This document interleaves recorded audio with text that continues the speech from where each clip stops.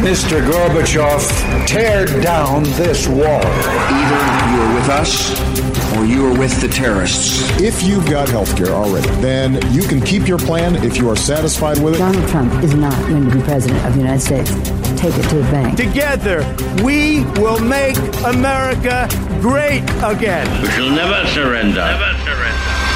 It's what you've been waiting for all day. Buck Sexton with America Now. Join the conversation. Call Buck toll-free at 844-900-BUCK. That's 844-900-2825. The future of talk radio. Buck Sexton. This is a sad morning here at Today and at NBC News.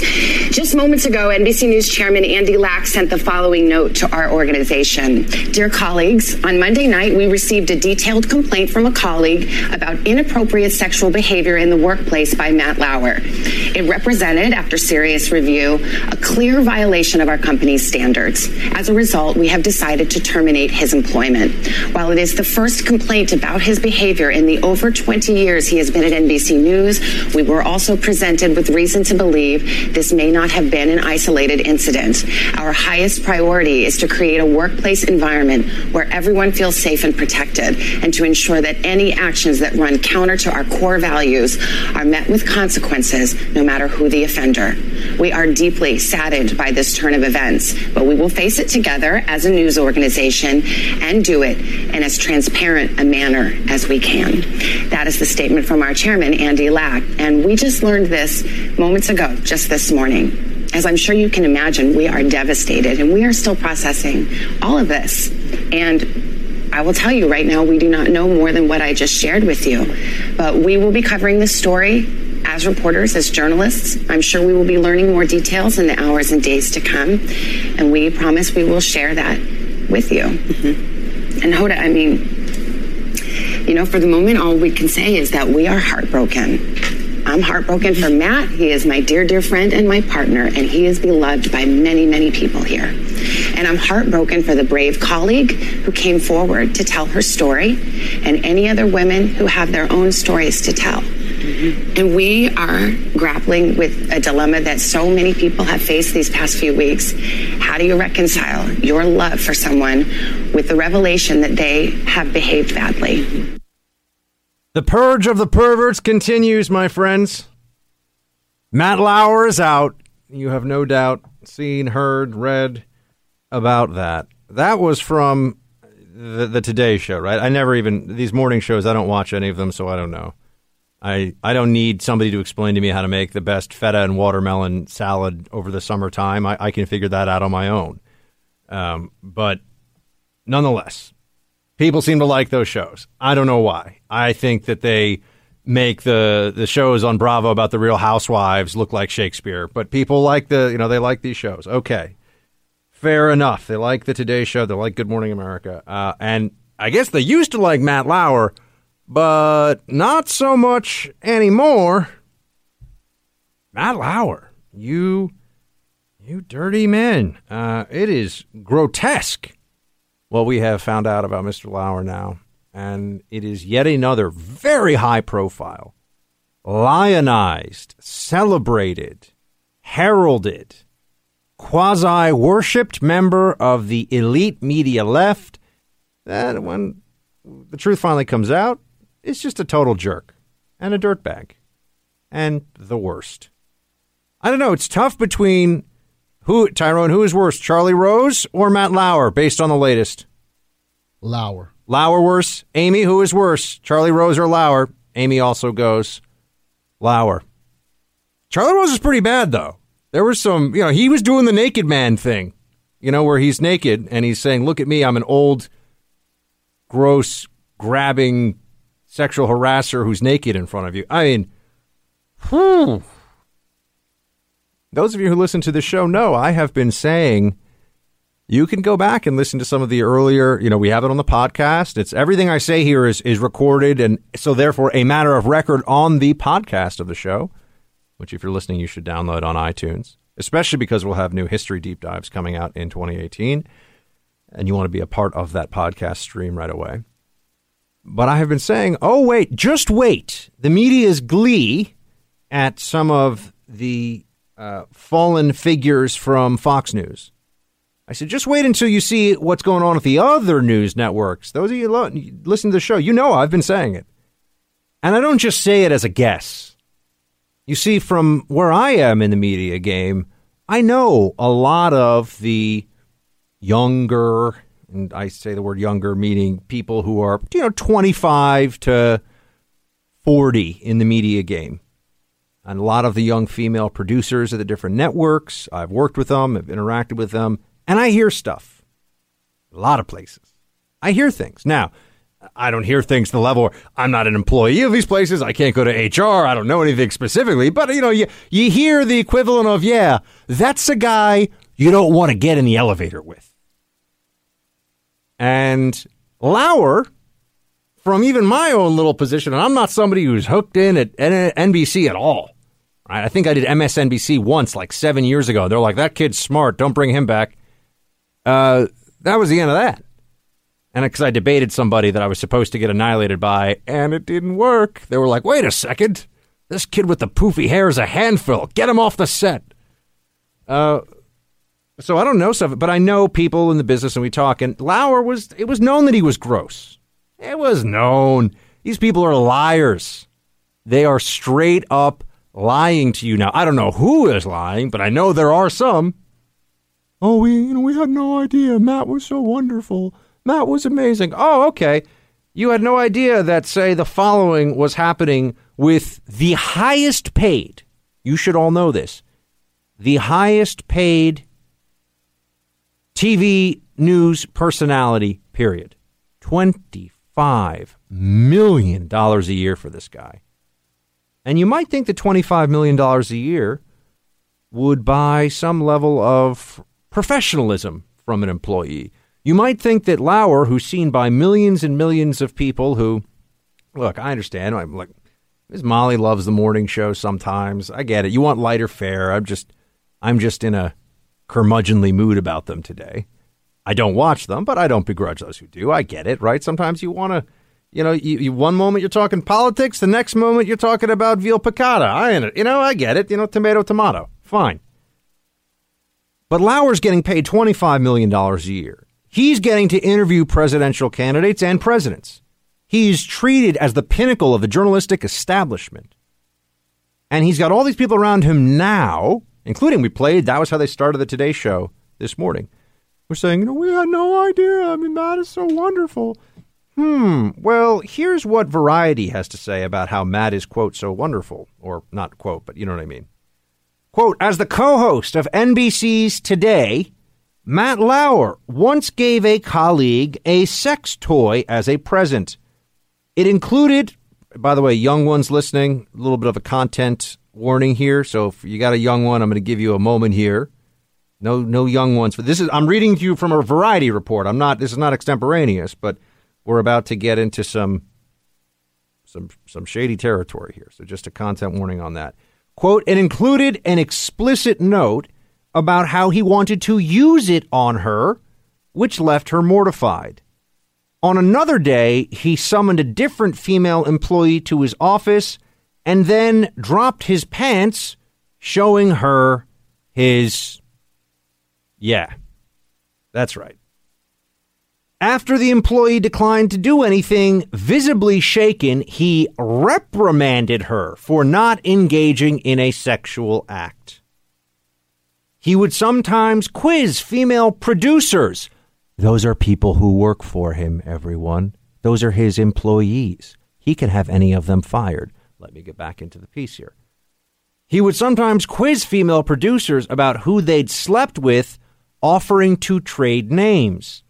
And he loved to engage in a crass quiz game with men and women in the office, blank, marry, or kill, in which he would identify the female co-host that he would most want to sleep with.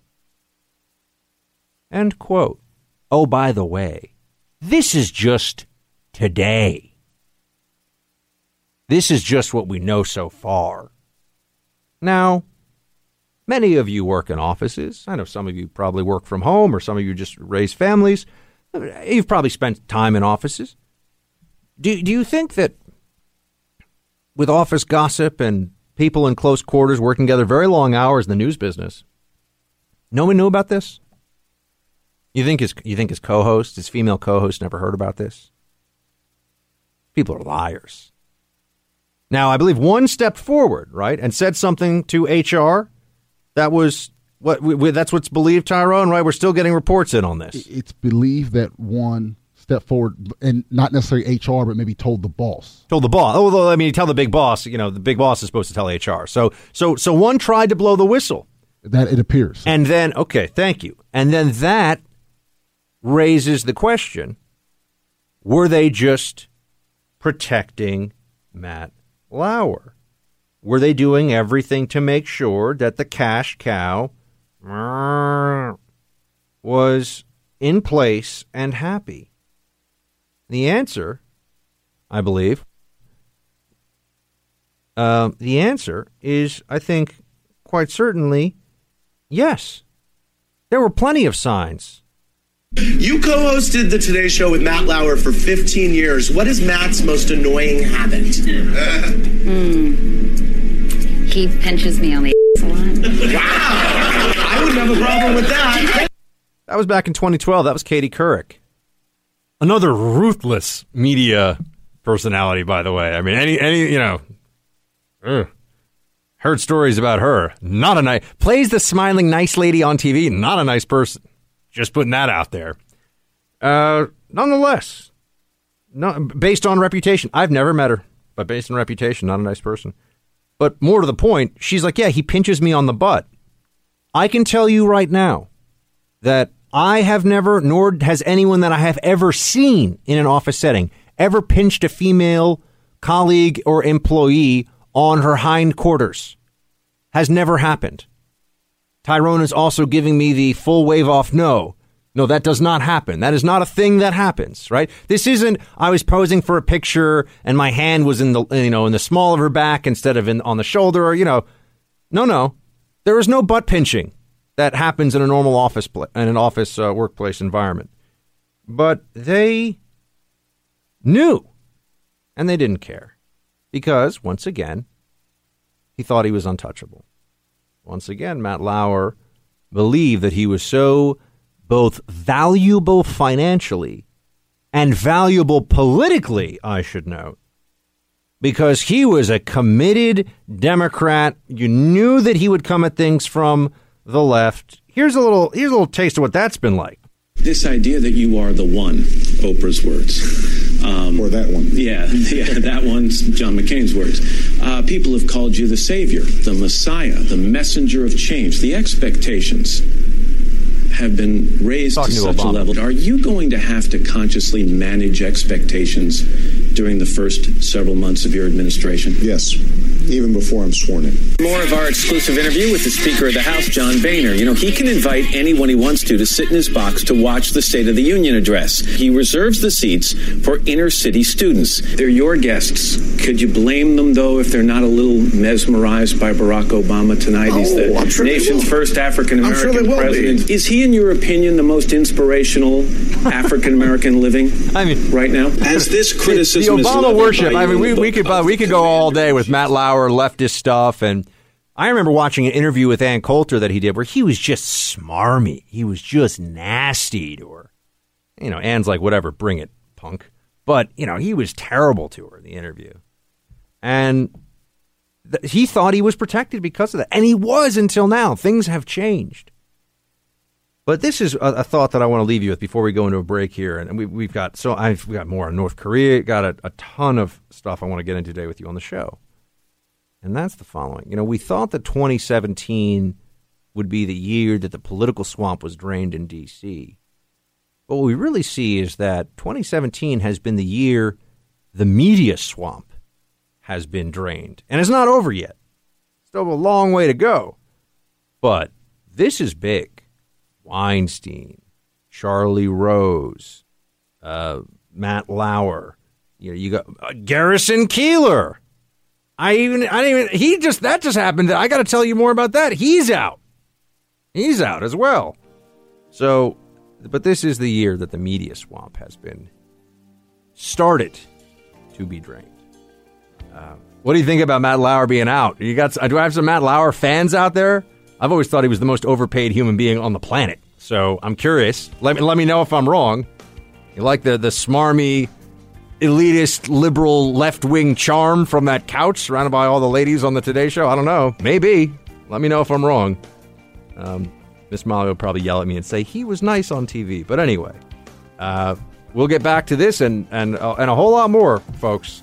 Big show coming. Stay with me. Bill O'Reilly was forced out of his top-rated Fox News show, The O'Reilly Factor, over allegations of sexual harassment. Today also marks the release of Bill's new book, written with Martin Dugard, Killing England. You were accused of sexual harassment. Mm-hmm. You said at the time you did absolutely nothing wrong. Correct. Do you stand by that? I do. You were the guy that the ratings and the revenues were built on. You carried that network on your shoulders. Think about those 5 women and what they did. They came forward and filed complaints against the biggest star at the network they worked at. Think of how intimidating that must have been. Karma, my friends. Karma, indeed. That was Matt Lauer to Bill O'Reilly. Oh, think about how you're the biggest star at your network and the trials and tribulations. Oh, yeah, Matt Lauer. I wonder what that's like. You know, this came out in the Variety story, too.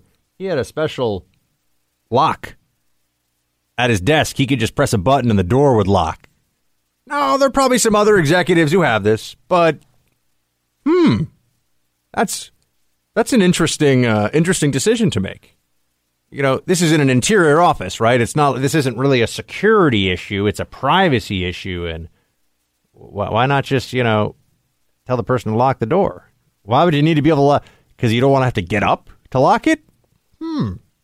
Hey, look, I'm sure some people have it with good reason, but Matt Lauer, not one of them, seems. Brent in New Mexico, iHeart app. What's going on, Brent? Hey, bud, Shield Tie. Shield Tie.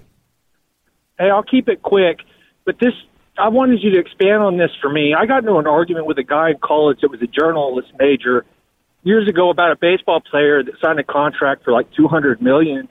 And I was like, well, how do these guys like Matt Lauer or whatever make $25 million a year? And he was telling me that they speak perfect English, there's no dialect, and I always thought that was BS, but I just was hoping if you could explain to me a little bit more on what is it that makes these guys special, because I really just don't get it. Well, there are people that are executives at a place like NBC, which is a major legacy institution and really has a built-in audience and built-in revenue stream. And they get to decide who gets paid what on the show, right? So, think of it like if you, inherited $100 million, which I know would be really cool, from your family, and, as a family business, and now you're running that business, but it's already there. You already have the $100 million business, and it's making, a certain amount of revenue a year. You can kind of determine what to pay the people if you own the business that you want. Why is he worth $20 million a year? Because the Today Show probably bills $100 million a year, and they, meaning the people that run the Today Show, want to pay him that. Could they pay him $5 and would he still do the job? Yeah, actually. But, the media executives wield a lot of power, and they get to make these determinations, and a lot of times they make really bad ones. I mean, Katie Couric, for example, was wildly overpaid. And, based on the ratings and what they paid other people. So we can see how this goes. It's not people say, oh, it's the free market. It's what the market will bear. It's kind of free market the way that, like some people are born with a giant trust fund and they have a lot of money and that's the free market. But it's not really, it's not really what it sounds like, is it? Anyway, we'll be back with more. Stay with me. CNN. Who's been telling you guys, the other news networks, it was all going to start falling apart with this sexual harassment stuff, and they were all dirty? Not everybody, but there were a lot of folks at these different places who, sure enough, here we go. CNN senior producer on Jake Tapper's show, State of the Union, has been tossed. 3 women complained about his harassing behavior. That just happened now. Jake Tapper himself confirmed it, said his senior producer at CNN is out. There will be more. There will be more. Just give it some time. All right, to help us look at everything, go to the 30,000-foot view of this, the legal implications, and the what the heck is going on, Emily Campagno is with us. She is an attorney, a legal and a sports business analyst. Emily, great to have you back.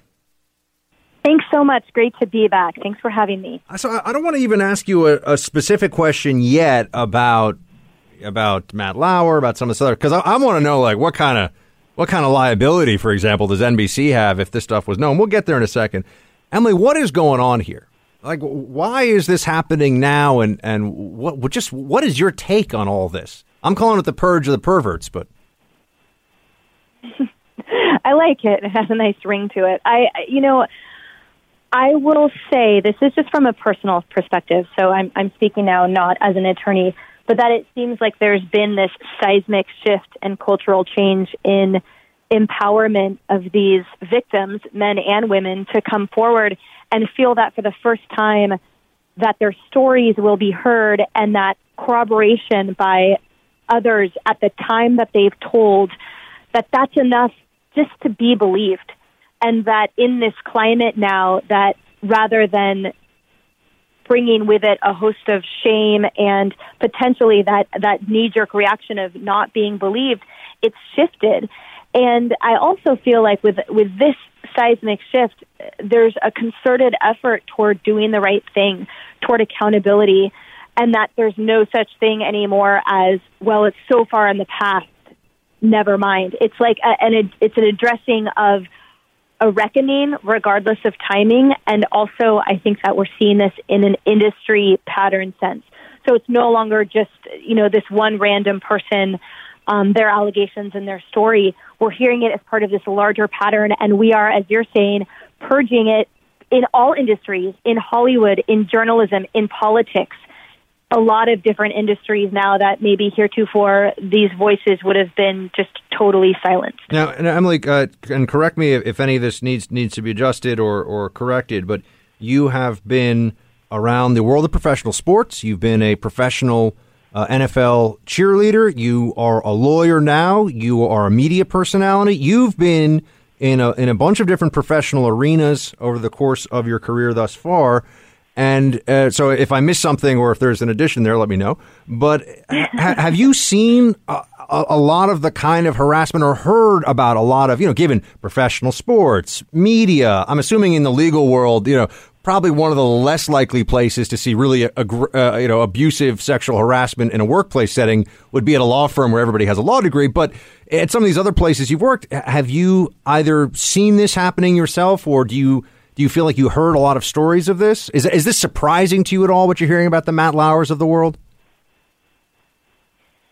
I don't think that.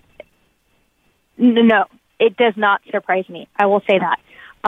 Secondly, to address one of your questions in there, I have been fortunate and lucky enough to have escaped all kinds of egregious stories, the likes of which we are hearing now, that are totally rampant. I have absolutely seen and experienced, you have friends and colleagues, I'm assuming, whether at the, within the NFL or wherever, in media, I'm assuming you've heard stuff. Totally. And that's what I was going to say, that for me personally, it's not as if I've been living on cloud nine. I don't want to say that. But, of course, I've experienced a lot of stuff, but nothing terrible. I've been very fortunate for that. I've absolutely had close friends and close colleagues who have divulged stories, like horror stories to me, where I just sit there aghast, and I, on a multitude of levels, I feel pain for them and angst. And then to address what you said about law firms, I will say no industry is protected here. No one is, certainly there are no saints around town. I'll just say that. So ironically, I think in a lot of industries where you do expect the utmost professionalism or adherence to the law, absolutely not. That culture of harassment can be pervasive in anywhere at all. All right. And Emily, now I want to ask you about some of the legal realities here. So this all comes out about Matt Lauer. I'm guessing because it's out there. The economic damage that Fox News has suffered because of allegations has been substantial. I mean, there have been reports about tens of millions of dollar settlements, and overall, you're looking at, I think, a total settlement value that's north of $100 million. That's what's been reported. I'm assuming NBC News might be in for a whole lot of legal trouble right now. And let's go off, yes to that. Let's go off of what we know so far. So this is a relatively new story, right? And from what we know, from what NBC has said publicly, they said, or their spokesman has said, the current executive, the current C-suite, essentially, the minute we learned about this and realized that it was a credible story, A, and B, that it was not an isolated incident, that we took swift action. And it remains to be seen what will be uncovered next. Maybe this is the end of it. Stranger things have happened. But we've also learned, for example, that there was a button, or there's an allegation of a button in Matt Lauer's former desk where he could lock his office from the inside. That does not happen by one person. Unless he's handy with a drill, there had got to be someone else that knew about that. Now, the NBC spokesperson stressed current management. Does that mean that prior management knew? So building on what we know, and for listeners, here's the deal. If an employer knew or should have known about harassment, let's just take harassment right now, knew or should have known, then they are totally liable under federal and state law, because obviously harassment is always illegal in the workplace. Now, the victim, him or herself, they also have a cause of action against the actual perpetrator separately as a tort. So that's when you sue someone and you say, you harassed me, I suffered emotional distress, physical distress, potentially. There's that element. So there's the victim to the employer, look, you knew or you should have known. There's the victim to the actual harasser, you hurt me. And then there's the whole criminal side of it, which is a whole different, can of beans. But that has to do with if there was force, right? If it was unwanted, it goes a step beyond, I felt like I had to, I felt pressured, or I felt like that's how I had to keep my job, right? Or that kind of silencing aspect. So it goes back to whether NBC knew or should have known. Now, again, their public statement, their public position right now is, we just found out, we immediately took action. If that's the end of it, then they've totally acted honorably and within their legal rights. And what's next, we don't know. But there might be a gray area. There absolutely likely is a gray area. And that's what we're going to see uncovered in the future here, the near future.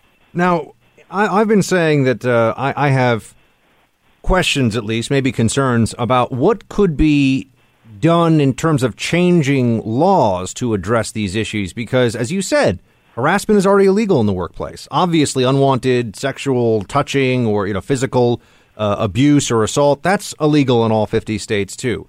There are, I know at the federal government level, there are reporting requirements even for management chain. Doesn't matter what they think of the event. If there are allegations of harassment or abuse, they have to take it to certain authorities. So I just want to know, from a procedural, legal, mechanistic point of view, is there anything that should change? I mean, you would know a lot more about this than I do. Is there some law that could be passed? Is there some regulation that could be in place that would stop the Matt Lauers of the world? Because I can't think of one, and my guess is not really, but I want to know. Right. Well, I think that kind of begs the larger question is, are you the kind of person that believes in greater restrictions and greater laws? Will they actually make a difference? Or do you feel like what we have right now, look, it's all illegal. So what more do we need, like you're saying? Maybe it was simply that cultural shift, this seismic sea tide change that people are now being believed. And with the advent and kind of explosion of things like Twitter, where someone's voice can have equal rippling effect as someone who has a platform on TV and has 5 million viewers every morning. Well, that's, all things being equal now, maybe that's all that had to occur. But I will point out, first of all, yes to what you cited. There are definitely, and especially, for example, in governmental agencies, there's a duty to report anything.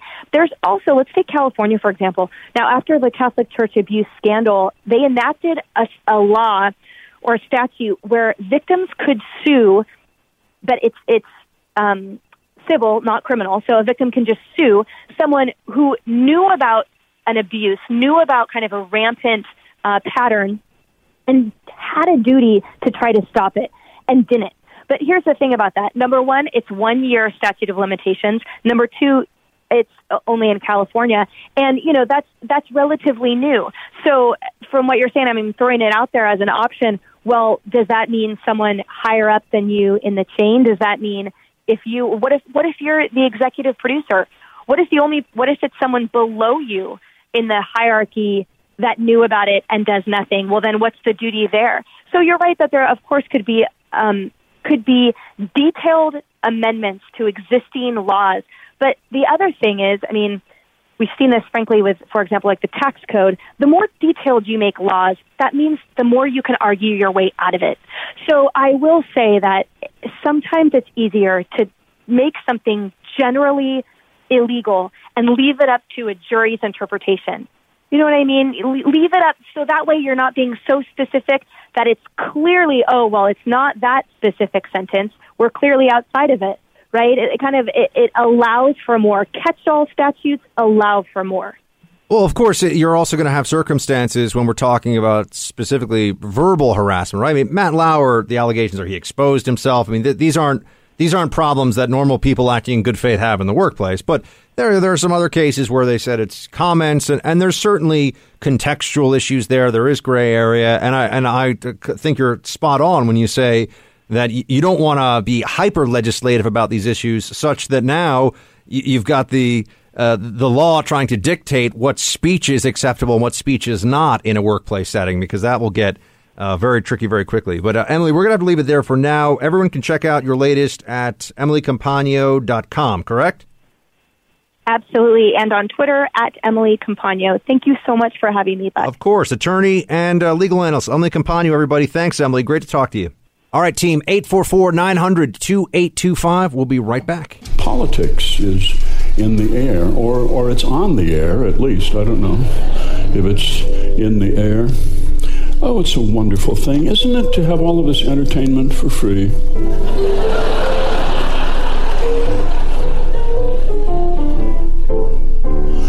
Watching Donald Trump in a foreign policy debate was like hearing a boy in the 7th grade.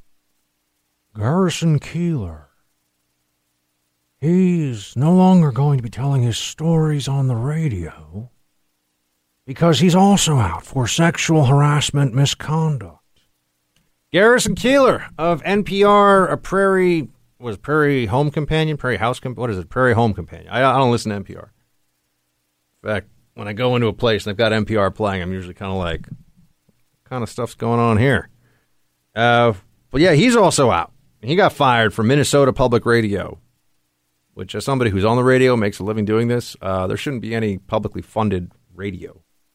You know, that's maybe in other countries to spread democracy and freedom and stuff, but not here. You know, NPR, not okay. But I digress. Dr. Rick in Maryland wants to chat. What's up, Dr. Rick? Good to have you back. Hey, Shields High, Buck. Shields High. Well, you know, I tell you, and I've had this come up a lot with patients of mine, this whole situation. And for me, it is just entirely consistent with the Judeo-Christian view of humanity, that, you know, human beings are flawed creatures. We're not inherently good. We need to strive every day to be good. And this is even highlights more the mocking they did of our vice president, who had a very wise rule, which was not to be alone with a woman other than his wife. And, you know, it's just showing more and more the wisdom of, you know, we're supposed to flee from the near occasion of sin and not kind of hang around and the trouble we can get us in. All right, Dr. Rick, thank you, sir.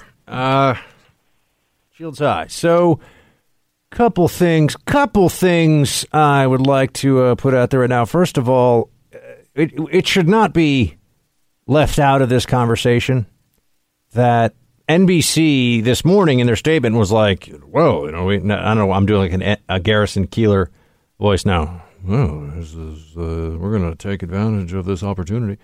No, they were acting as though they acted right away as soon as they knew that there was a problem with Matt Lauer. But the truth is that media outlets had been working on the story for weeks. The truth is that they knew that the avalanche was coming. And their little comment this morning, we have reason to believe that there's more. They knew there was more. They knew there was a lot more. And I'm telling you that they knew long before this story even broke today that Matt Lauer was up to all kinds of shady business. So, with all of that, I would just say that don't allow these organizations to propagandize their inaction on this into action. Let's remember that NBC News now tried to kill the Weinstein story, would not go with the Weinstein story, even though Ronan Farrow, give him credit for it, signed, sealed, and delivered, suppressed the Weinstein story, and now we find out that their single biggest, highest paid star was a freaky predator. NBC, somebody want to explain how the head of NBC News keeps his job at this point? I'm just wondering. What does it take over there? The story that got this whole movement going, NBC tried to quash. And their biggest star is showing his man parts to employees. Not at their request. Where's the accountability? There is a systematic nature to many of these abuse stories, meaning that the system around the individual enabled it, allowed it to happen, covered for him, whether it's Weinstein or Charlie Rose or now Matt Lauer. I don't know. The Garrison Keillor stuff, not much detail so far, but he says it's just like his hand went in the wrong place or something on a photo. I don't know. But my guess is it always starts out with some of these guys with, it was just one thing. And then one accuser turns into five. And, my hand was in the wrong place turns into, sometimes I just walk through the office naked. And then the person's out. I have a feeling we'll find out more, although I don't know about Mr. Keillor. So, I want to talk to you about North Korea, friends, and some other stories, too. Let's switch it up. What do we do about the nukes? We'll get into that and more. Stay with me. A vote to cut taxes is a vote to put America first again. We want to do that. We want to put America first again.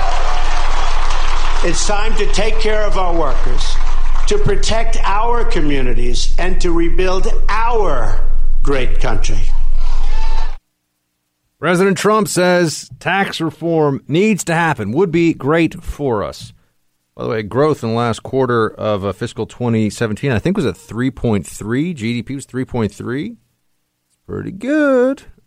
I would like to hear a little more talk about that from the administration. It'd be nice to have a bit of, dare I say it, message discipline. Ooh, not a term you hear a lot these days. Not a lot of message discipline. Not a lot of tweet discipline either. But let's talk about what's going on with the Senate and where this tax bill stands right now. The Senate has voted. I know. See, I don't spend a lot of your time on the tax thing because until it gets through, we don't even know, or at least later on in the process, we can't even know what the tax bill is, right? Because they're making changes right now to it. So I can get all excited. I go, oh, gosh, you mean they're getting rid of the $1 million tax credit for the tuna cannery in American Samoa? Oh, no. There's stuff that'll change. I know, I'm really focused on that tuna cannery in America. I'm going to have to go. I don't know if American Samoa is a nice place to visit or not. I have no idea. I'm sure I know it's warm. So there's that. But there will be changes to whatever this tax bill is. That is happening right now. That said, the Senate has voted along party lines, 52-48, to start debate on the tax plan. So now they got to go to floor debate. 20 hours of that. That's going to be exciting. Get out your popcorn and pop open the C-SPAN, my friends. Woo! Also, you have a few interesting changes that might get thrown into the mix here. Senators Marco Rubio of Florida and Mike Lee of Utah are pushing to expand the child tax credit. And they want a corporate rate of 22%, not 20%.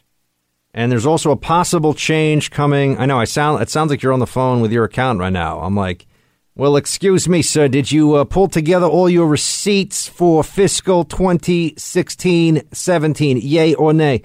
But Republicans are now discussing the possibility of a pass-through. For this is for the owners of pass-through businesses. And look, Ron Johnson, senator from Wisconsin, was saying, look, I need this change for some people that are business owners that pay the individual rate. We need to change that for pass-through corporations. And I don't know. So it looks like Ron Johnson, Senator Johnson, will get his way. So he was an early maybe no, or he was an early maybe. And now he's a likely yes. So that's changed. The final Senate vote will be, well, they've got 20 hours, right? So, and then there'll be amendment votes. So it could be later this week that you get the final Senate vote. And then the House and the Senate has to go, they have to reconcile things. I know, this is like how a bill becomes a law. It's like I'm doing a 6th grade social studies class here. But I mean, I wonder, I feel like if you walked around and asked most people, so what happens if a Senate and the House have different bills? Well, I don't know. Just like smash them together. Cut up one, cut up the other, some scratch tape and maybe some, some white out, and you make it happen. I don't think that's how it goes. It goes into conference instead.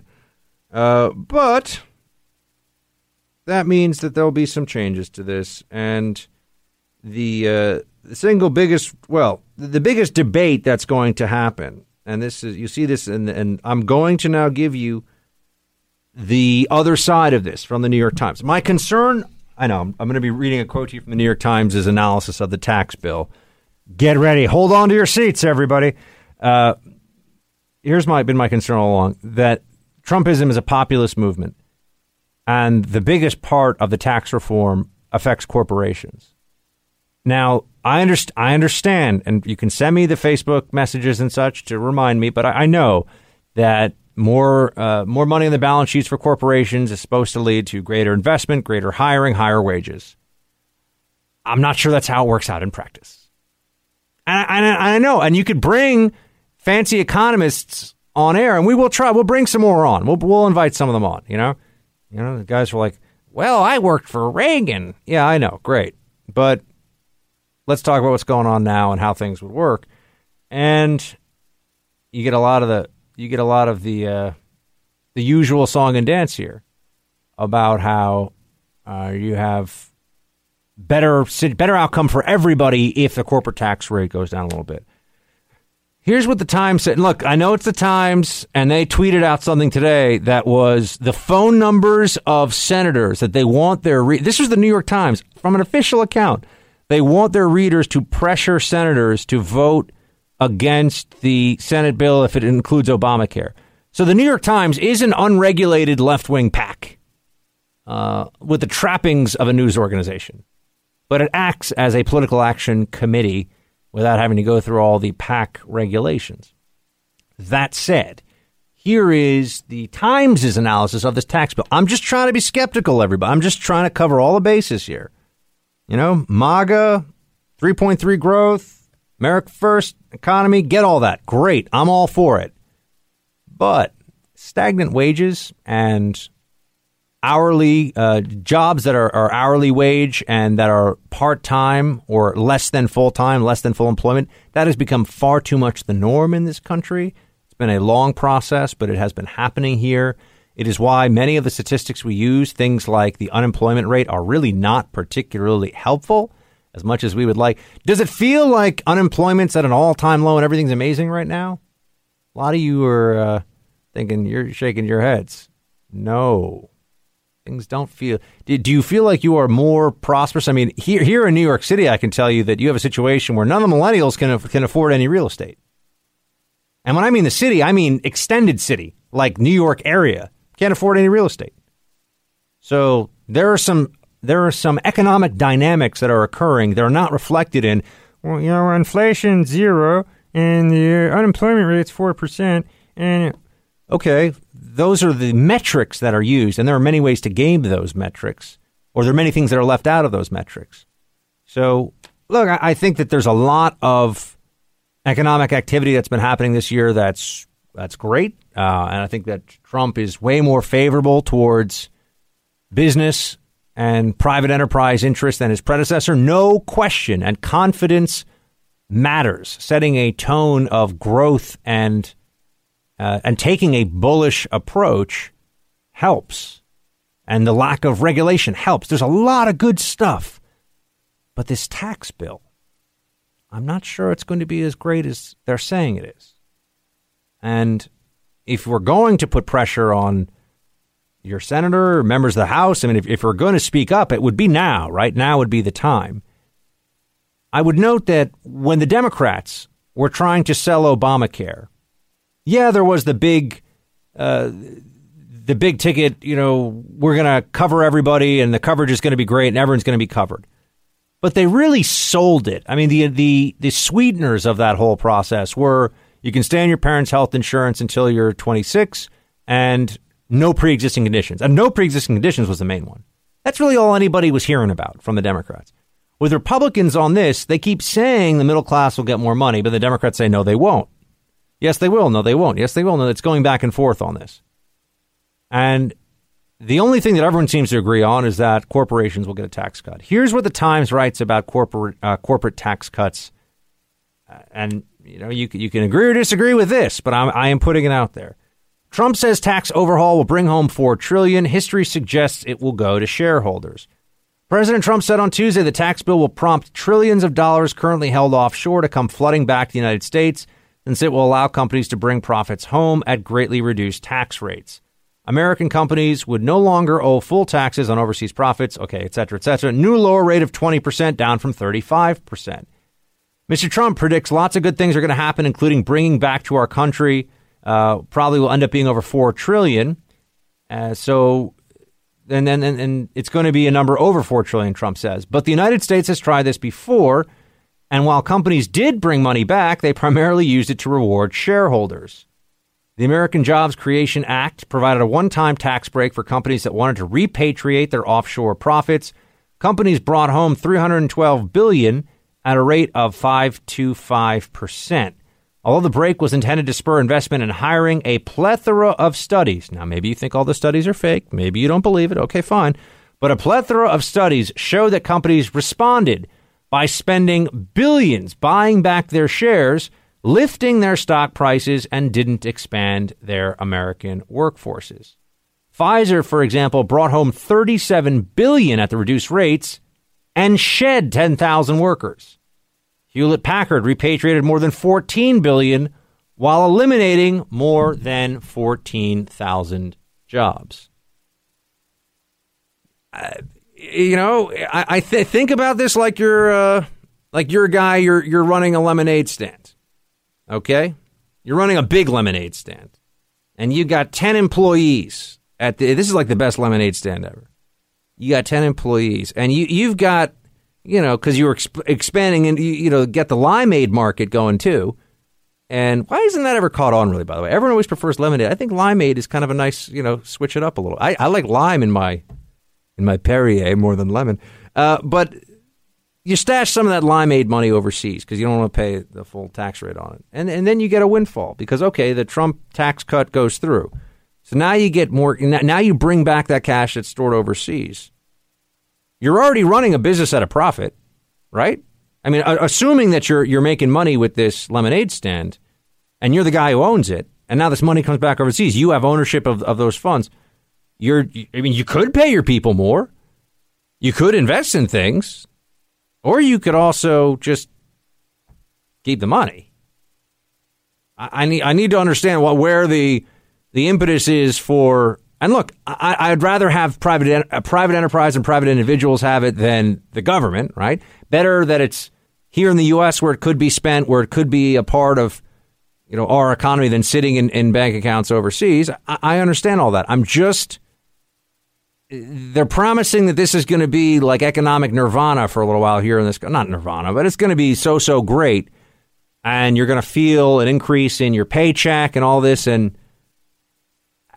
these are politicians, everybody. Be skeptical. That's all. I'm just trying to advise skepticism about how great this is going to be. You'll notice that if they told you that they were cutting your tax rate, to a flat rate of 20%, you'd have more money, right? No question.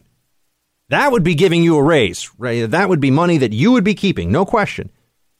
They can't do that, but they can do the corporate tax change. Someone explain that to me. They're saying there'll be a reduced number of brackets. Okay, great, but where do the brackets start and stop? So much of a focus on the corporate rate change. Not much of a focus on the individual rate change. Maybe they've got this backwards, everybody. Maybe there should have been a drop for, hey, what is the average middle-class family paying taxes right now? Okay, we're going to drop that rate. Let's do that first. Then there could be no debate over, well, you have more money, less money. Is it going to help you, not help you? All this stuff. No, they went for corporate first. I'm sorry, but there is a corporatist wing of the Republican Party. The Chamber of Commerce wing of the Republican Party. It is a deep part of the swamp. And the one piece of legislation that it seems like is going to go through, and I'm still not even sure it's going to go through, gives corporations a tax cut. I mean, these ads for the Democrats write themselves. Fair or unfair, they write themselves. Why aren't I getting a tax cut? Why aren't you getting a tax cut? Corporations are getting a tax. I understand. You've had a lot of very smart, eminent economists and a lot of all these guys are the Reagan era. Yeah, I get it. Okay. But why is it that they're able to get a tax cut for corporations, but not a tax cut for you, for individual earners? That is not the focus, everybody. They want you to look at this hand. Oh, corporate tax cut, so great, so great. What about the other hand? Or do you think you're paying too much in taxes? I think you are. Is this Republican Congress trying to help you, or are they trying to help corporations that, as we know, are a major source of donations for campaigns? I'm just keeping it 100, everybody. It's a lot easier to see it and be like, yeah, prosperity is going to come back to America if this tax cut goes through. Not so sure. Not saying no, just a bit skeptical. Okay, we got to talk about North Korea. I know I promised I would. We're going to get into the details of nuclear missiles and what we can do about the whole Kim Jong-un situation. Stay with me. I'm a descendant of Pocahontas, a supporter of Donald Trump because he's a go-getter. He sees what he needs to do and he does it. I know he uses Pocahontas sometimes, with Elizabeth Warren. He said, well, does that offend you when I use that? And I told him, no, it doesn't offend me. Just like Pocahontas was a heroine, President Trump's going to be our hero. So that is and Tyrone, where did we get that clip? Who was she talking to? I don't even know. What was that? We're trying to figure it out right now. Oh, the Daily Caller. Hat tip Daily Caller on that. That was a descendant of Pocahontas. And she was saying that, she is not bothered at all by Donald Trump using the term. In fact, she thinks it's great. I also saw one of the code talkers, I believe it was one of the Navajo code talkers, said earlier this week that they made them say Geronimo when they would jump out of planes. That didn't bother them. So there's that. Geronimo was, I believe, he was a member of the Navajo Nation, right? That they were hunting down, U.S. soldiers were hunting all over the desert. This is yet another one of these instances where you have leftist, predominantly white liberals, but leftist liberal types who claim to speak for the embattled minorities of the country, whichever one it might be at any given time. And then we find out that, actually the people who have the greatest claim to offense, should they wish to exercise that claim, are like, it doesn't really bother me. And this has been the case many times with the controversies over the appropriation of Native American names and terminology for modern teams and implements. And, I'm sorry, but, we're calling it the Apache helicopter because the Apaches were fearsome warriors, and the Apache helicopters are a pretty kick-butt piece of machinery. It is the opposite of disrespectful. It is respectful. It is reverence, actually. And, there's the Apache, the Comanche, and, look, I understand people get a little touchier about, the Washington Redskins. I understand, but there are a lot of other instances where the usage of Native American terms, imagery, iconography, whatever it may be, is in fact supported by some of the native tribes that still are still around in this country. But the Elizabeth Warrens of the world are the ones who think that they get to speak for those embattled minorities, those discriminated against minority groups. But there you have it, Pocahontas. And I will say that it is pretty astonishing that the Elizabeth Warren situation is still, they just act like it never happened, right? That she isn't somebody who had engaged in fraud and appropriate. Like I know we talked about it yesterday, but so much outrage. Oh, it was so, they're saying it was so bigoted and racist what Trump said. As an aside, the Pocahontas movie by Disney, not very good. Of the Disney movies, really second tier, maybe even third tier. And the main song, can you like sing with all the voices of the mountain or whatever? I don't even know what that means. And I'm all about like Aladdin and the Lion King and Beauty and the Beast, old school Disney Robin Hood, Sword in the Stone. These are works. These are masterpieces, right? The Pocahontas movie was kind of meh. I wasn't into it. Not recommended. We'll be right back. You are now entering the Freedom Hut Tactical Operations Center. All sensitive programs must be kept strictly need to know. They're clear. Team Buck is cleared. Roger that. And ready for the Buck Brief. North Korea. Problem the administration has yet to solve. I don't even know if it's solvable. I'm increasingly of the mind that the end result of all of our efforts to get Kim Jong-un to stop advancing his nuclear weapons program will be the eventual acceptance of a nuclear program that we said we would never accept. That's what I see happening here. I could be wrong. We certainly have Lindsey Graham out there stating that war will happen before what I'm suggesting will happen. But I do not think that's the case. I think that the provocations will continue.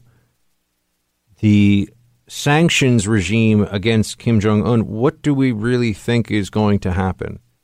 If we were to cut North Korea off from all banking transactions and all international financial activity, there would still be trade across the border with China, no matter what China says or tries to do. There would still be efforts to engage in cyber theft, black market operations, criminal enterprises. The North Korean regime will find some way to sustain itself financially. The country is already in a state of quasi-starvation. So how are we going to use economic pressure to give up or to force North Korea to give up the one thing that guarantees the survival of the regime when the one thing that the regime cares about before all else is its own survival? And we start to run into circles here. And given the reality of North Korea geographically, that it has U.S. troops in South Korea just across the border, that we have carrier groups in the Pacific, and that you have China adjoining it with a vast military and a large nuclear arsenal of its own, I think we're going to enter into a state of deterrence. I think we will reach a place here, and it will probably happen while Trump is in office, depends on how long he's in office, where it'll never be obvious and declared that Kim Jong-un can, they may declare it, but we'll never know for sure if they could hit New York City, D.C., or name any place in the country with a nuclear missile. But we will be living with the belief that they probably could. And I don't think we're going to take preemptive military action. And once Kim Jong-un has that capability, then there's no reason for him to transgress so egregiously that it would invite a massive military retaliation from us, because his regime will be safe. There will not be a threat of invasion and overthrow. That is a lesson that dictators have taken from the fate of Gaddafi and Saddam Hussein.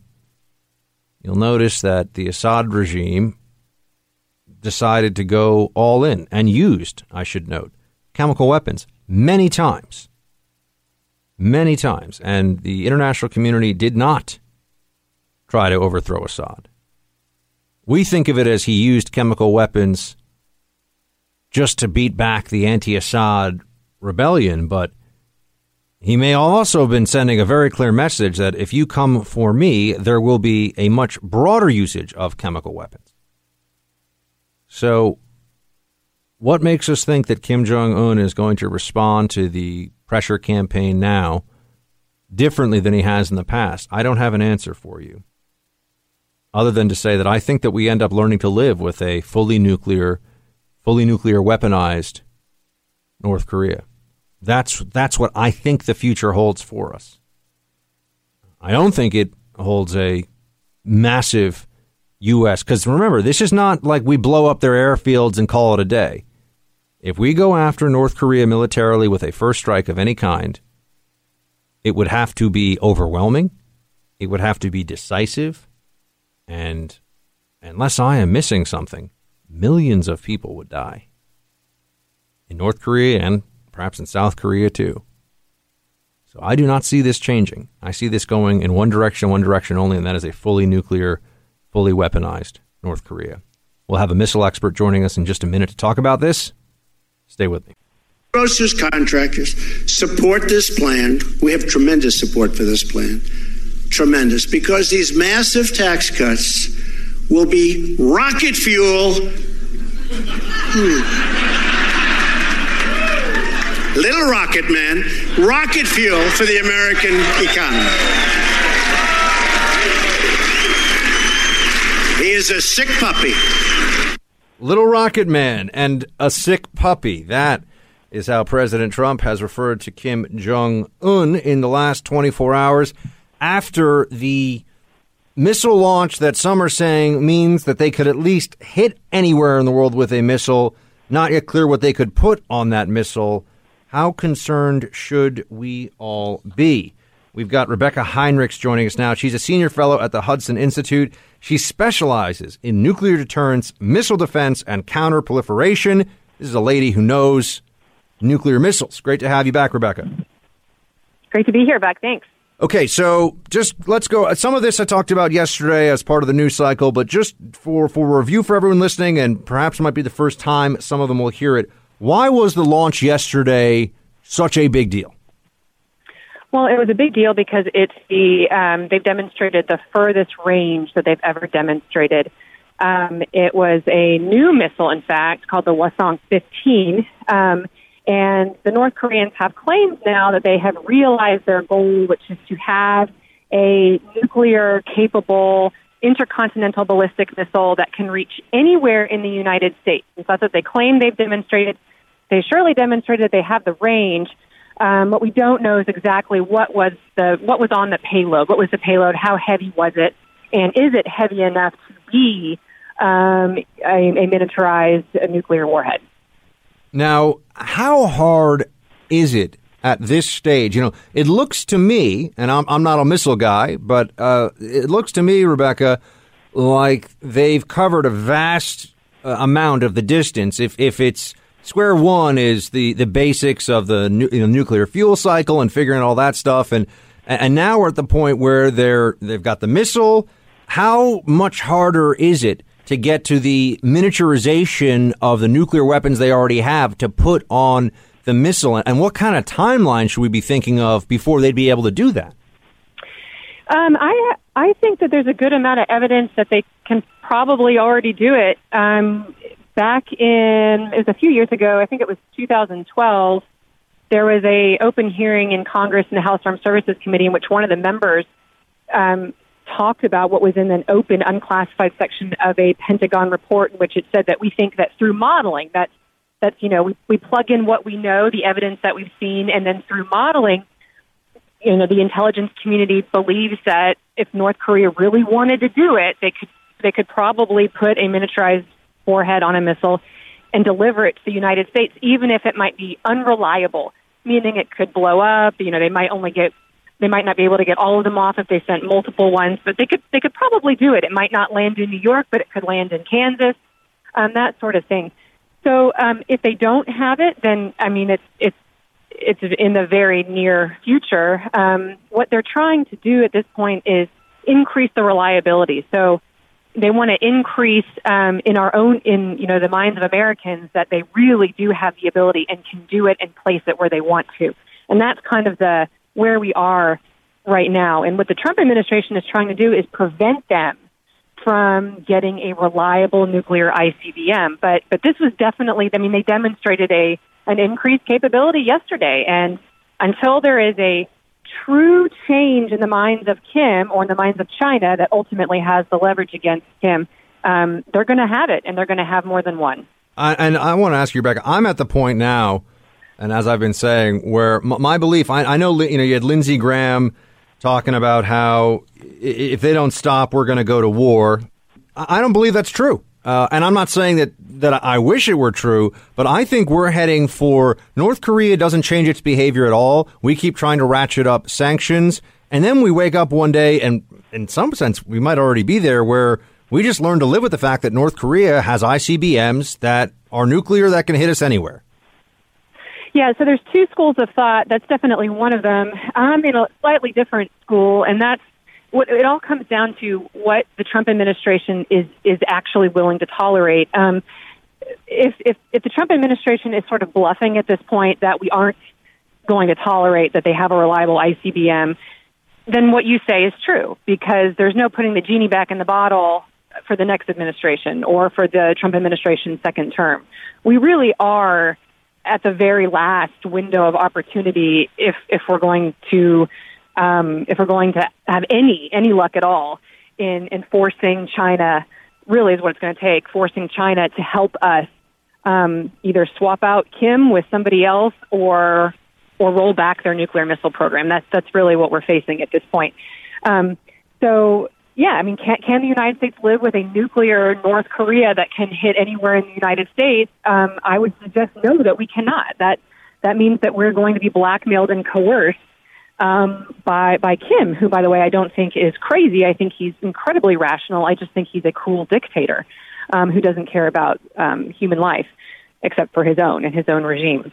So that is the dynamic right now. Is Nikki Haley and Rex Tillerson and Jim Mattis and President Trump bluffing that we won't tolerate it? If they are not bluffing, then I do think after we exhaust all these options, then military force is inevitable. Wow, you think then we might actually go for it if at the end of the line here there's no change. But I would just want to know, what would be the inciting incident, if you will? Sure. What would be if I wake up one day and there's a news story on the front page of the New York Times and it says North Korea now, confirmed North Korea now has nuclear missile capability to hit anywhere. We are at that point. Is it going to be, is war imminent then? Are we going to wait 6 months? This is what I think. It's a great question. It's a great question. What I think is, what North Korea has to do to prove that it has a reliable ICBM capability is they have to actually test launch a missile, an ICBM, with a nuclear warhead on top of it. And once they've demonstrated that they've done that, I think that'll probably be it. They can also miscalculate. If you watch what Kim has done, every missile test that he has actually launched has been just shy of what I would consider red lines. And these are just Rebecca's own red lines. This is not what the Trump administration has called red lines, but it's shooting missiles over Japan, but it's doing so over sparsely populated areas. It has not shot one towards the U.S. territory of Guam, It had, so it's sort of pushing right up against the line without being overly aggressive. If the North Koreans are foolish enough to do something so aggressive like that, like shoot it over the mainland of Japan, or shoot it towards Guam, that is an act of aggression. And I think that the United States and our allies would totally be right to defend themselves. So that also might cause. But is it fair to say, though, Rebecca, that if the goal, and we're speaking to Rebecca Heinrichs of the Hudson Institute, Rebecca, if the goal is to eliminate that capability that the Kim regime almost have, if it does not already, of nuclear ICBMs, then it's not like this is an airstrike and it's done. I mean, that's the other part I think people don't realize. I mean, I read an article last night on the front page of FoxNews.com saying, we should just blow up the launch pad. If we're going to stop this program, we're going to have to blow up a lot of launch pads and a lot of stuff along with it. No, and a lot of people will die. I mean, when I talk about what I'm, what I think is it will be the necessary course if we exhaust all of these diplomatic options, which, by the way, when I say diplomatic options, I'm not talking about negotiating with the North Koreans right away. I'm talking about all of these sanctions. I mean, we haven't done the worst kinds of sanctions yet, which are sanctioning Chinese banks. So we've got some ways to go before we get to the point where we're, really talking about military force here. There's more on this pressure campaign that we haven't exhausted yet. But back to the actual military strike. Yeah, it would have to be overwhelming. It would have to be a massive, overwhelming strike, because right now our South Korean allies, U.S. forces and their families that are deployed in South Korea are basically, they are being held hostage right now by North Korean missiles that can already reach there. So we're going to have to wipe out conventional artillery. We're going to have to wipe out their missile programs. The annihilation of North Korea is what we're talking about here. We're talking about at least their nuclear missile program. And any military capability they have with conventional artillery, with chemical weapons, with possible biological weapons to retaliate against South Korea. Yeah, we're going to have to take it all out, and it'll be terrible, and it's something that I want to avoid. But what I have been trying to articulate for the past year now is, in order to avoid that, we have got to convince the Chinese that we're willing to do it, because nobody would like to avoid that, obviously more than us, but the Chinese as well. The Chinese don't want war on the Korean Peninsula, certainly. So, our best bet at this point is to convince the Chinese that we're willing to do it, because, when I talk about being coerced and blackmailed by the North Koreans, that means, we wouldn't be able to do anything in the Pacific without caring about what Kim in North Korea thinks about it, because he can threaten us with a nuclear ICBM. And I just don't think that that's an acceptable fate that this presidency is willing to accept. One more for you, Rebecca. Again, I just want to ask you before we have to run into a break. Assuming that, let's just say that my sense here ended up being what ends up happening, which is that we don't really know what their full capability is, but it's widely understood that they probably could hit anywhere with an ICBM, and we don't decide to go with the military option. How soundly can we sleep at night under the blanket of Aegis missile cruisers and other means of trying to intercept missiles that are out there to protect us? Great question. So first, I want to be real clear too. I don't think that the United States is going to do a preemptive strike. I think it will be in response to an act of aggression that we see, including some of those things I just laid out. But to the missile defense point, our missile defense systems are good. They're not as good as they could be. We no matter what happens at this point, I hope that the American people understand at this point that our missile defense systems are not anywhere where they should be. And regardless of what happens in North Korea, we've got to get serious, and we got to increase the number of Aegis ships, increase the number of interceptors here in the U.S. The Trump administration, to their credit, have authorized and put funding towards 20 more bullets, I call them, that can be put in the homeland to intercept North Korean missiles. But we're going to have to be qualitatively better, meaning new capabilities. That might mean interceptors in space, which we've avoided for decades because we didn't want to upset the Chinese. But if the Chinese are not going to help us constrain Kim, we will have no other choice but to seriously increase American defense capabilities, and they're not going to like it. Rebecca Heinrichs of the Hudson Institute. You can go to hudson.org, check out her latest writing. Rebecca, thank you so much for joining. Great to have you. Thanks, Buck. All right, team, we are going to roll into a break. When we come back, I'm going to talk to you about the Mueller probe, which I have not been avoiding. I will talk to you about that. We'll be right back. The Mueller probe continues on. Team, some of you have sent me emails in the last week or so saying, hey, why aren't you covering the latest developments in the Mueller investigation? And I think that you have some sense that I'm avoiding it maybe, or that I'm unwilling to talk about it. And I'm telling you, it's not that at all. It's that there's nothing really to report on yet, other than there are rumors out there, really, unverified at this point, that there might be some kind of a plea deal with General Flynn. Now, let me state clearly and categorically that a plea deal with General Flynn does not mean that they have anything on anybody up the chain. It just may mean that Flynn has agreed to testify or provide information to them. But it doesn't mean that anything necessarily is going to happen to anyone else involved in the investigation. They're not going to get Trump on Russia collusion. Collusion is not a crime. This whole special counsel is a disaster. And I have been saying it from day one. You guys who have been listening, and gals, listening to this show from when I started last February, know I was opposed to the special counsel all along. It is just a political weapon. There is no underlying crime for them even to investigate. But what you have now is an unbounded witch hunt.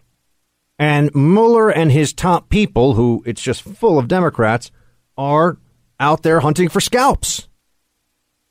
They may or may not manage to send Manafort away to a minimum security federal prison for a few years. We'll see. But it has nothing to do with national security implications.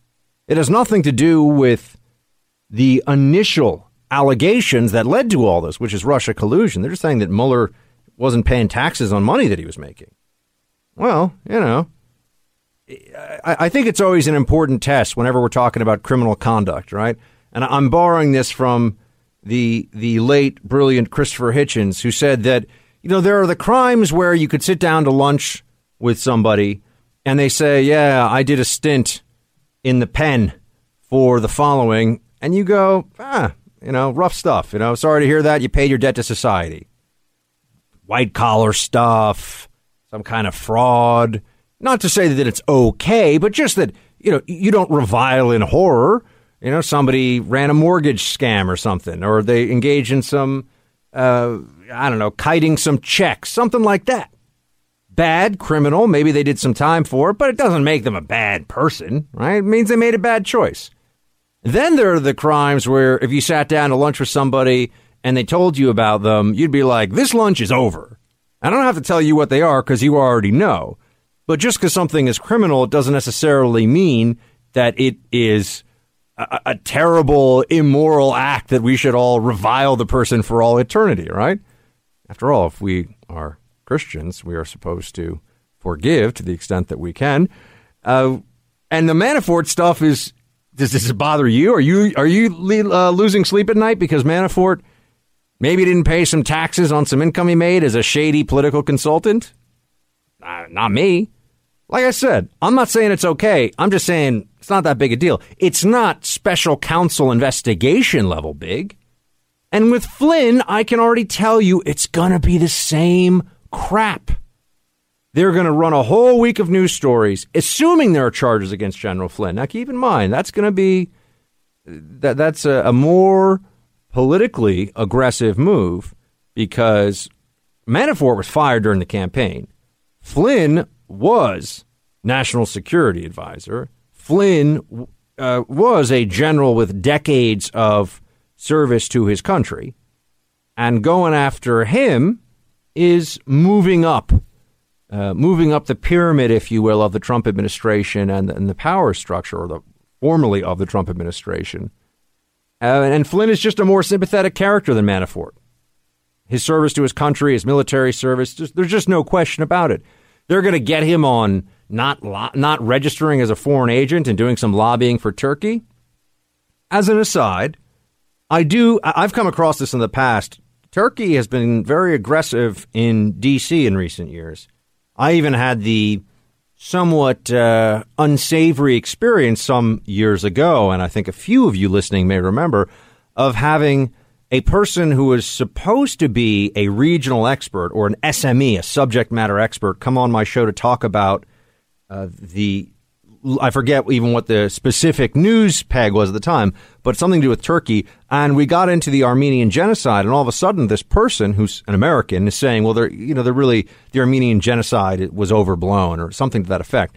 And I practically, ripped the microphone off my desk and threw it across the room. And then I found out that this guy was actually part of a think tank, but is really a paid shill for the Turkish government. And if you're going to work for the Turkish government, you have to deny the Armenian genocide. And years ago, I dated very seriously for a few years an Armenian girl. She was a young woman. We were in our mid-20s. And her whole family was Armenian. And so I learned a great deal from talking to them about how the genocide still plays a very large role in their culture and history and background. And that the Turks still deny this is a complete and utter disgrace. But the Turkish government is paying people to run interference for an increasingly authoritarian and Islamist Turkey. Should Flynn have been taking that cash? No. Is it problematic for the national security advisor to this administration to be so cozy with a government that I think we need to be having some very tough, real talk with? Yeah, it's problematic. But was Flynn involved in some conspiracy to work with the Russians to subvert the U.S. government or the election? No. But they're going to come out once again with a sensationalized version of events on Flynn. And so I see this piece. Here's the piece it's on thehill.com. And here's what it is. Special counsel Robert Mueller has delayed the testimony of an associate to former National Security Advisor Michael Flynn before a grand jury due to the possibility of reaching a plea deal, according to CNN. A public relations consultant hired by Flynn's lobbying firm, who was scheduled to testify in December in a time-sensitive manner, has been delayed from testifying with no reason given. The move comes after Flynn's attorneys met with Mueller's attorneys on Monday and after it was announced that Flynn had terminated his information sharing agreement with President Trump's legal team. Mueller's team is reported to have sufficient evidence already to indict both Flynn and his son, Michael Flynn Jr., who also worked for the Trump campaign. End quote. Okay, indict them for what? I repeat this to you because it is so important, because I've been in the room when these discussions have been had, not for the Mueller probe, obviously, but in other contexts. I have been in the room with law enforcement, and once you're around the whole do we let this slide or not discussion and see that it really does fall to the prosecutorial discretion, which is a kind of a euphemism at times for the whims of the people in the room with the power at the time to make the decision. You recognize that there's a very fine line between, all right, this is conduct where nobody was harmed and it would be sufficient to maybe just give a warning to the individual or deferred prosecution, versus, no, we're going to make an example of somebody. And there are legal ways to explain those differences, right? They'll call it sometimes deterrence prosecution. And that's why they'll go after, for a great example of this, if you're looking for one, is, here in New York City, once every 6 months or 12 months, there'll be some story about a person that's prosecuted for benefits fraud, right? Welfare fraud. But they don't prosecute somebody who's on and off the streets, homeless, and they're not going to prosecute that person for benefits fraud. They prosecute somebody who's collecting $15,000 a month from the city by faking dependents and collecting their dead grandma's Social Security checks and whatever and whatever. And they make an example of that person to show that the law will, in fact, be followed, will be upheld. But in reality, if you're low level, they kind of just let it slide. And that's what I think you're going to see here with the whole Flynn case is, do they try to trump up what's really pretty minor, small potatoes behavior? And what they have to realize, what Mueller's team is going to have to realize, is that if they charge Flynn with failing to register as a foreign agent, which they already charged Manafort with, and if they charge him with a process crime like lying to the FBI, which I think is a very distinct possibility, then we get to have a whole discussion about, but Hillary, according to the Inspector General of the intelligence community, had incredibly sensitive, life-threatening level material on her unclassified email system, multiple instances of it, and the FBI made it disappear.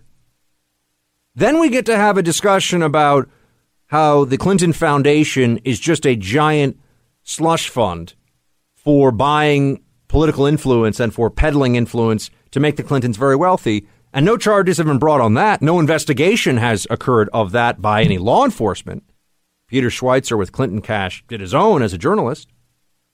And then we can also get to lying to the FBI. That's a crime. If Flynn is in fact charged with that, it would mean that it's a federal crime for a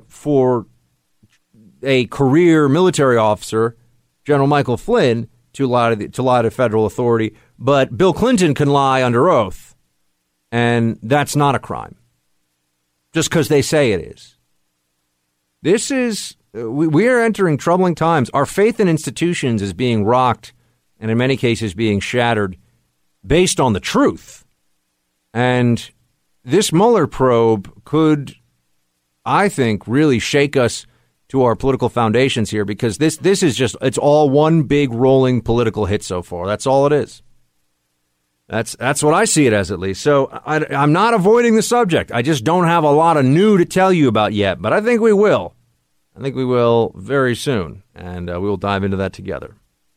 All right, team. I'll be back with much more, including Team Buck Speaks later this hour. Stay with me.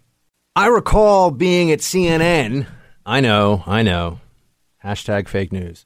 During the election cycle, and occasionally coming up against one of the pro-Hillary flacks that they employed in large numbers.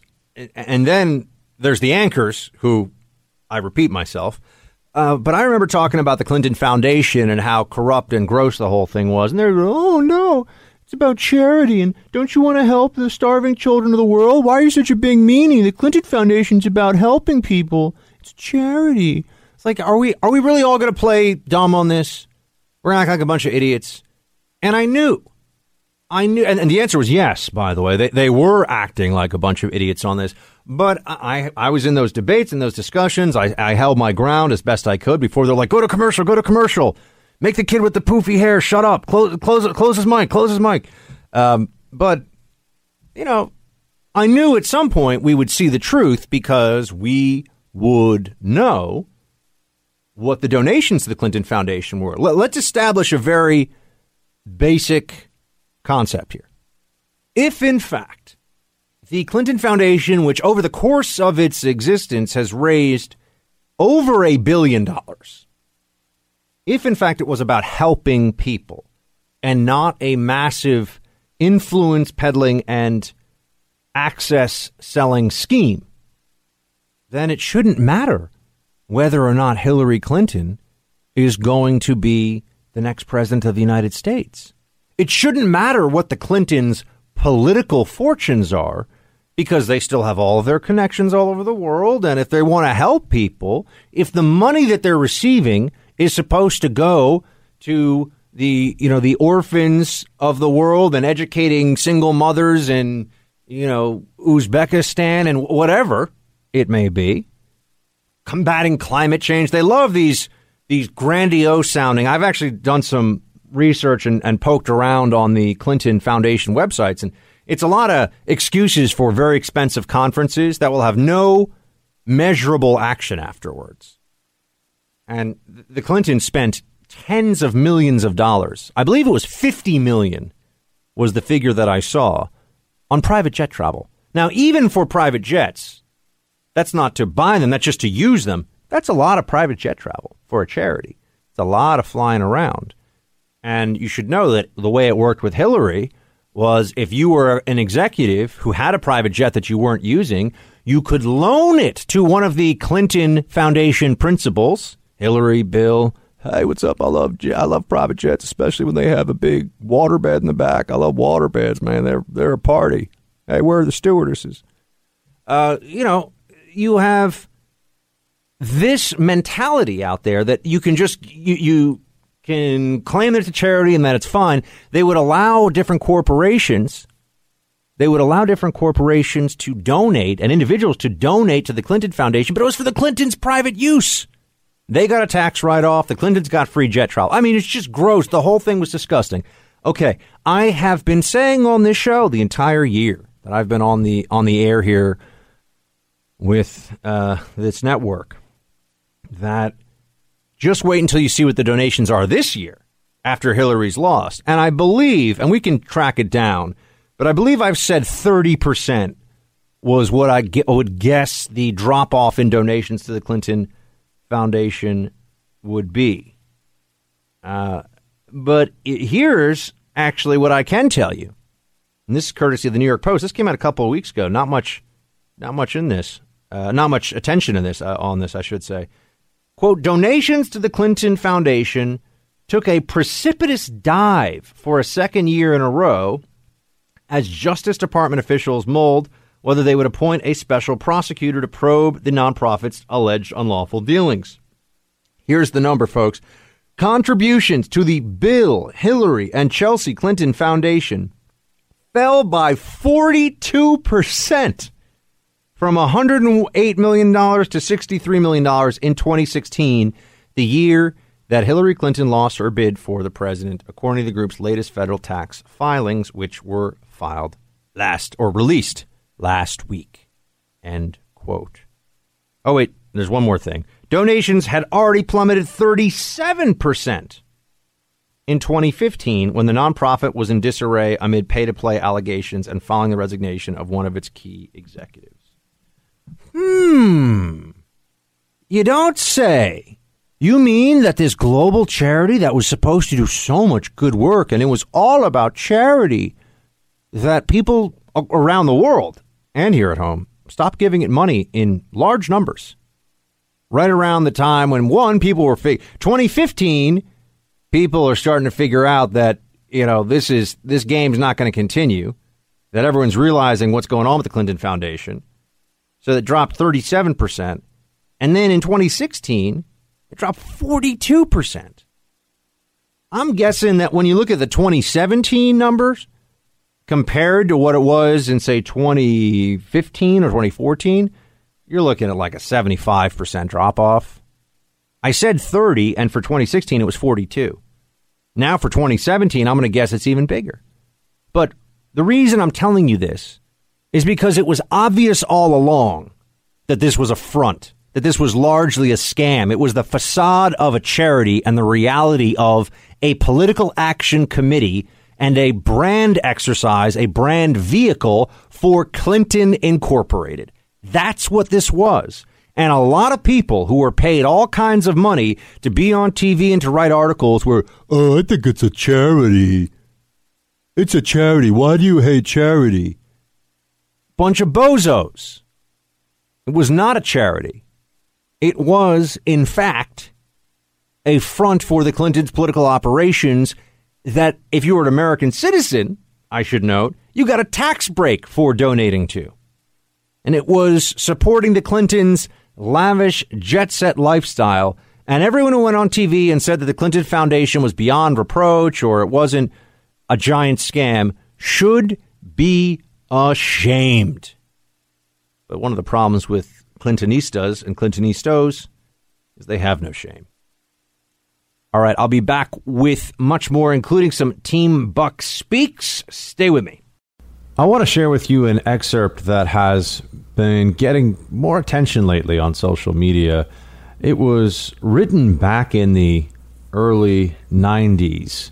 And before I even tell you who wrote it, I just want to read to you This is from now almost 30 years ago.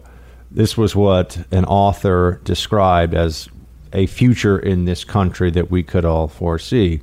Quote, I have a foreboding of an America in my children's or grandchildren's time when the United States is a service and information economy, when nearly all the key manufacturing industries have slipped away to other countries, when awesome technological powers are in the hands of a very few, and no one representing the public interest can even grasp the issues. When the people have lost the ability to set their own agendas or knowledgeably question those in authority, when clutching our crystals and nervously consulting our horoscopes, our critical faculties in decline, unable to distinguish between what feels good and what's true, we slide almost without noticing back into superstition and darkness. The dumbing down of America is most evident in the slow decay of substantive content in the enormously influential media, the 30-second sound bites now down to 10 seconds or less, lowest common denominator programming, credulous presentations on pseudoscience and superstition, but especially a kind of celebration of ignorance. End quote. That's from Carl Sagan's The Demon-Haunted World. And he wrote that back in the 90s. And it is pretty chilling to look at this now and apply it to what's going on in this country and around all of us.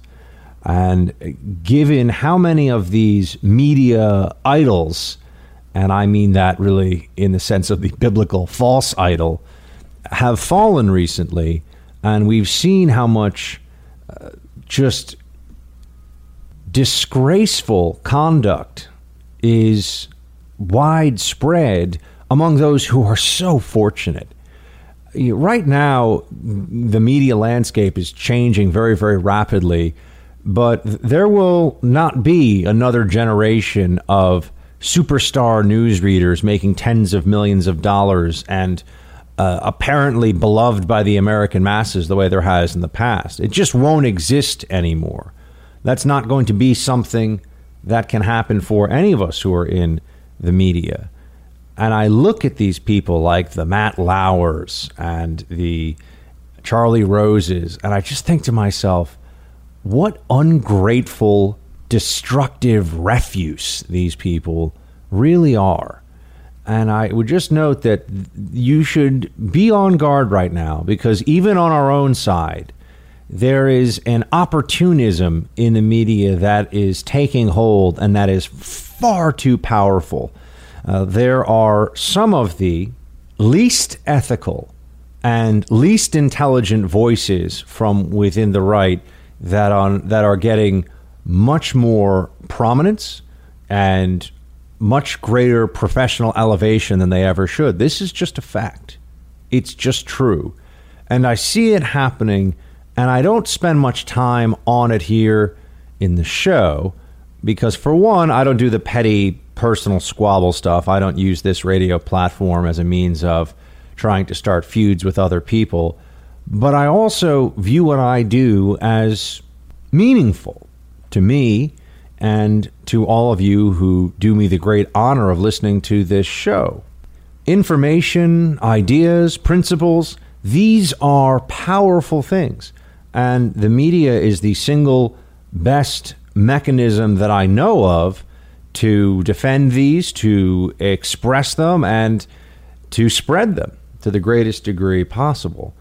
And there are just so many frauds out there right now, so many ignoramuses.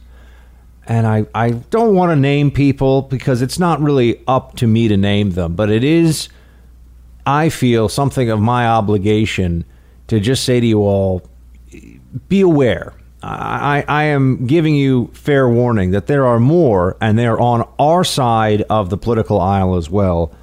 There are more who will be exposed, not just as people engaged in reprehensible personal conduct or professional conduct, but that are just frauds, that are completely opportunistic, that will say and do anything at any point in time that gets clicks, that gets ratings, that gets money and power for them. And they'll do it no matter how much it undermines and corrodes the very movement that they claim to be a part of. I am worried about this these days. On the one hand, I mean, when I say I'm worried that they're becoming far too powerful and that not enough people are seeing some of these demagogues for who they are. On the left, certainly they are being exposed more and more. I just saw that BuzzFeed, for example, this isn't about an individual, that's an organization, but BuzzFeed is laying off 100 people. Now, I have a basic human sympathy for anyone who gets fired for no wrongdoing of their own. I feel badly for those BuzzFeed staffers, and if one of them came to me person to person and said, "Hey, Buck," if I knew them, or even if not, and they said, "Hey, Buck, can you help me?" In good faith, I would try to help them. But as an organization, BuzzFeed has been a mirage, in my opinion. You would know this from the outside, but it has been propped up with a tremendous amount of venture capital all along. It has been investing in, well, that's a nice way of saying it. It has been basically buying traffic via Facebook and other platforms for a long time. And its underlying principle, well, if you could call it that, its approach was come for the cat videos, stay for the serious political analysis. And that just doesn't work. And I've known that all along. And I can actually remember to my earliest days at the Blaze with a former Blaze executive having debates about how, that's not how you build a brand. You don't build a brand by just doing whatever works in the moment, consequences be darned, and integrity and ethics and any sense of professional pride in a worthwhile product discarded. That's not how you do it.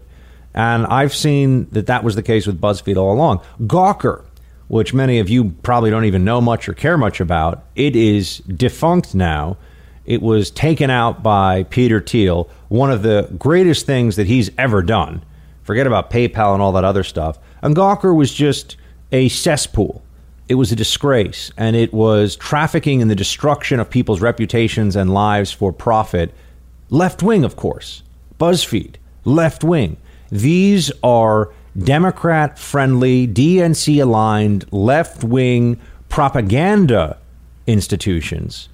And I think, finally, there is some truth coming out about what they really are, and some of them are suffering much-needed consequences. But back to just my initial point about that Carl Sagan, which we could talk, there's a whole lot of different aspects of it that are worth discussing. But the willingness to question those in authority and the technological powers in the hands of a very few, that's absolutely happening. Those of you who listen to this show know that I've been very concerned about the power of Silicon Valley, which is incredibly left-wing and progressive, in determining our political futures and really determining the future of this country, and just doing so quietly and through the prism and the cover of algorithms and, we're just platforms. We're not propaganda organizations. But of course they are. And they are way too powerful. And the power that used to be in the hands of the traditional mainstream media, which they still are strong, but not what they used to be, has largely been transferred into the social media and internet search and other mega companies out in Silicon Valley. So that's something to be aware of. And then just also, from my perspective, keep your ears and your eyes open for conservatives who are they're desperate for attention in the media. They'll say anything, they'll do anything, they will change what they say at the drop of a hat, and they don't bring anything to the table other than just shouting and yelling and making a scene of themselves and trying to profit off of it. Because there's far too much of that going on these days. I know the difference between a media performer, a media analyst, and a think tanker. A lot of think tank people that I've known in the past are angry that they don't get more attention for their work. But the truth is, they're not very good, generally speaking. Many of them are not very good at presenting their work in a media format. They're good writers, but they're not good on television. Or they're okay on television, but they're bad on radio. These are different skill sets. But on the right these days, we have a lot of people who are pretty worthless when it comes to what they can bring to the table, what their background, what their experience and their knowledge is on any issue. But they understand how to get a crowd worked up.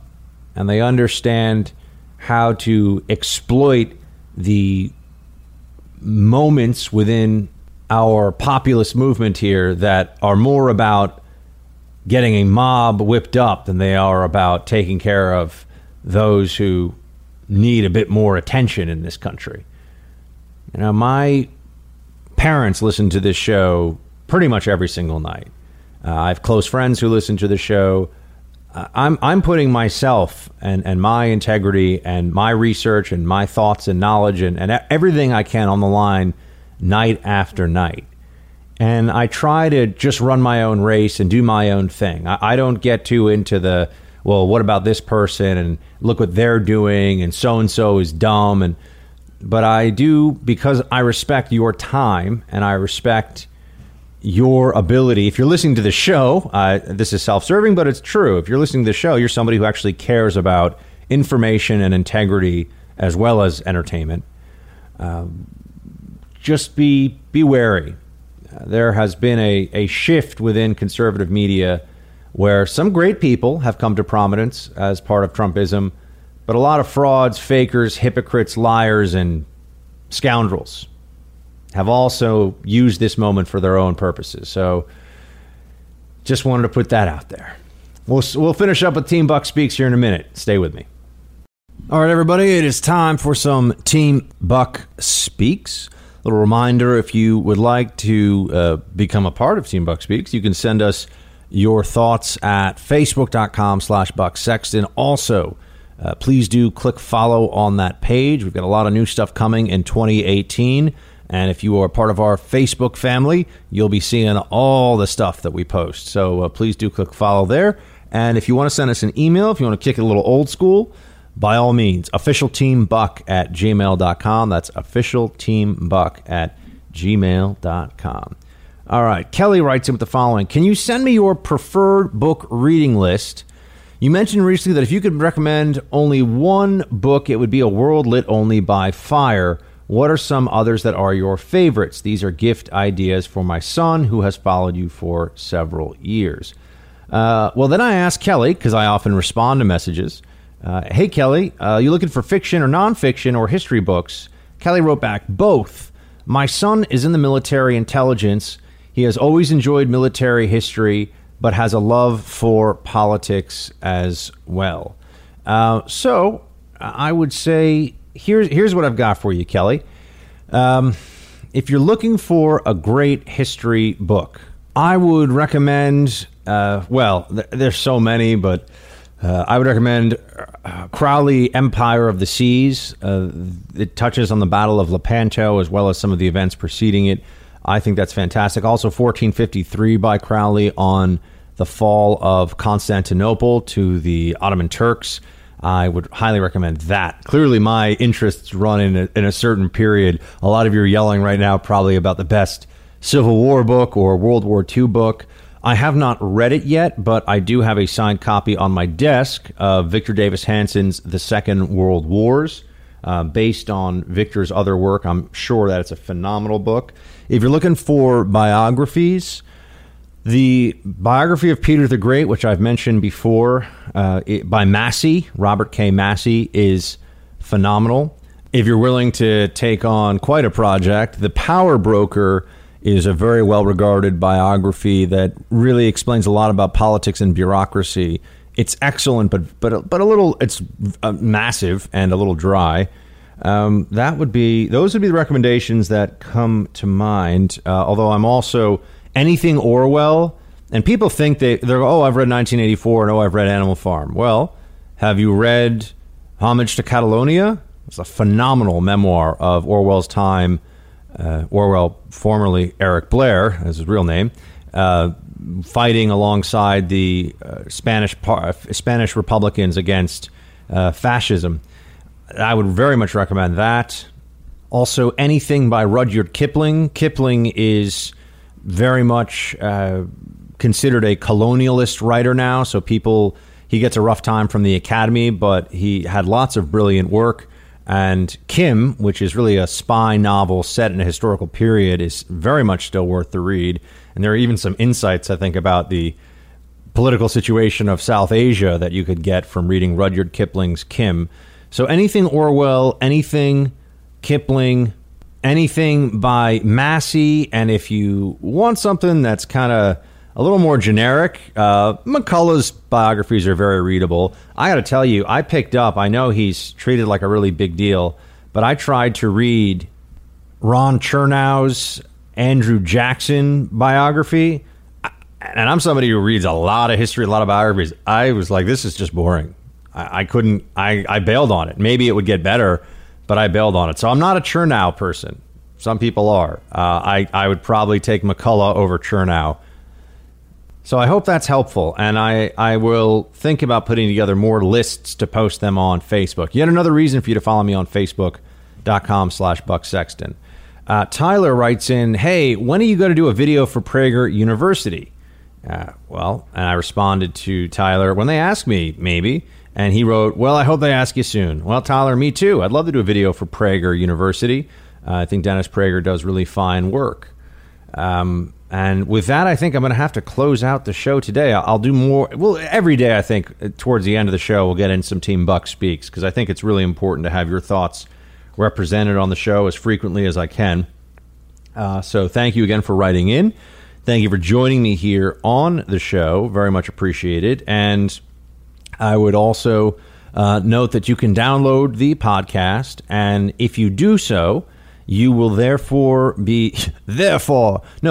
will be in line to get the deep dives, which will start in January.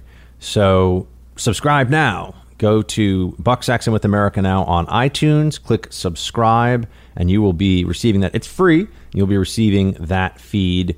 And please take the holidays we're in now to take it as an opportunity to spread the word. If you're like, I don't know what to talk about right now with these people I'm around, just give it a shot. Be like, hey, do you listen to this guy named Buck Sexton?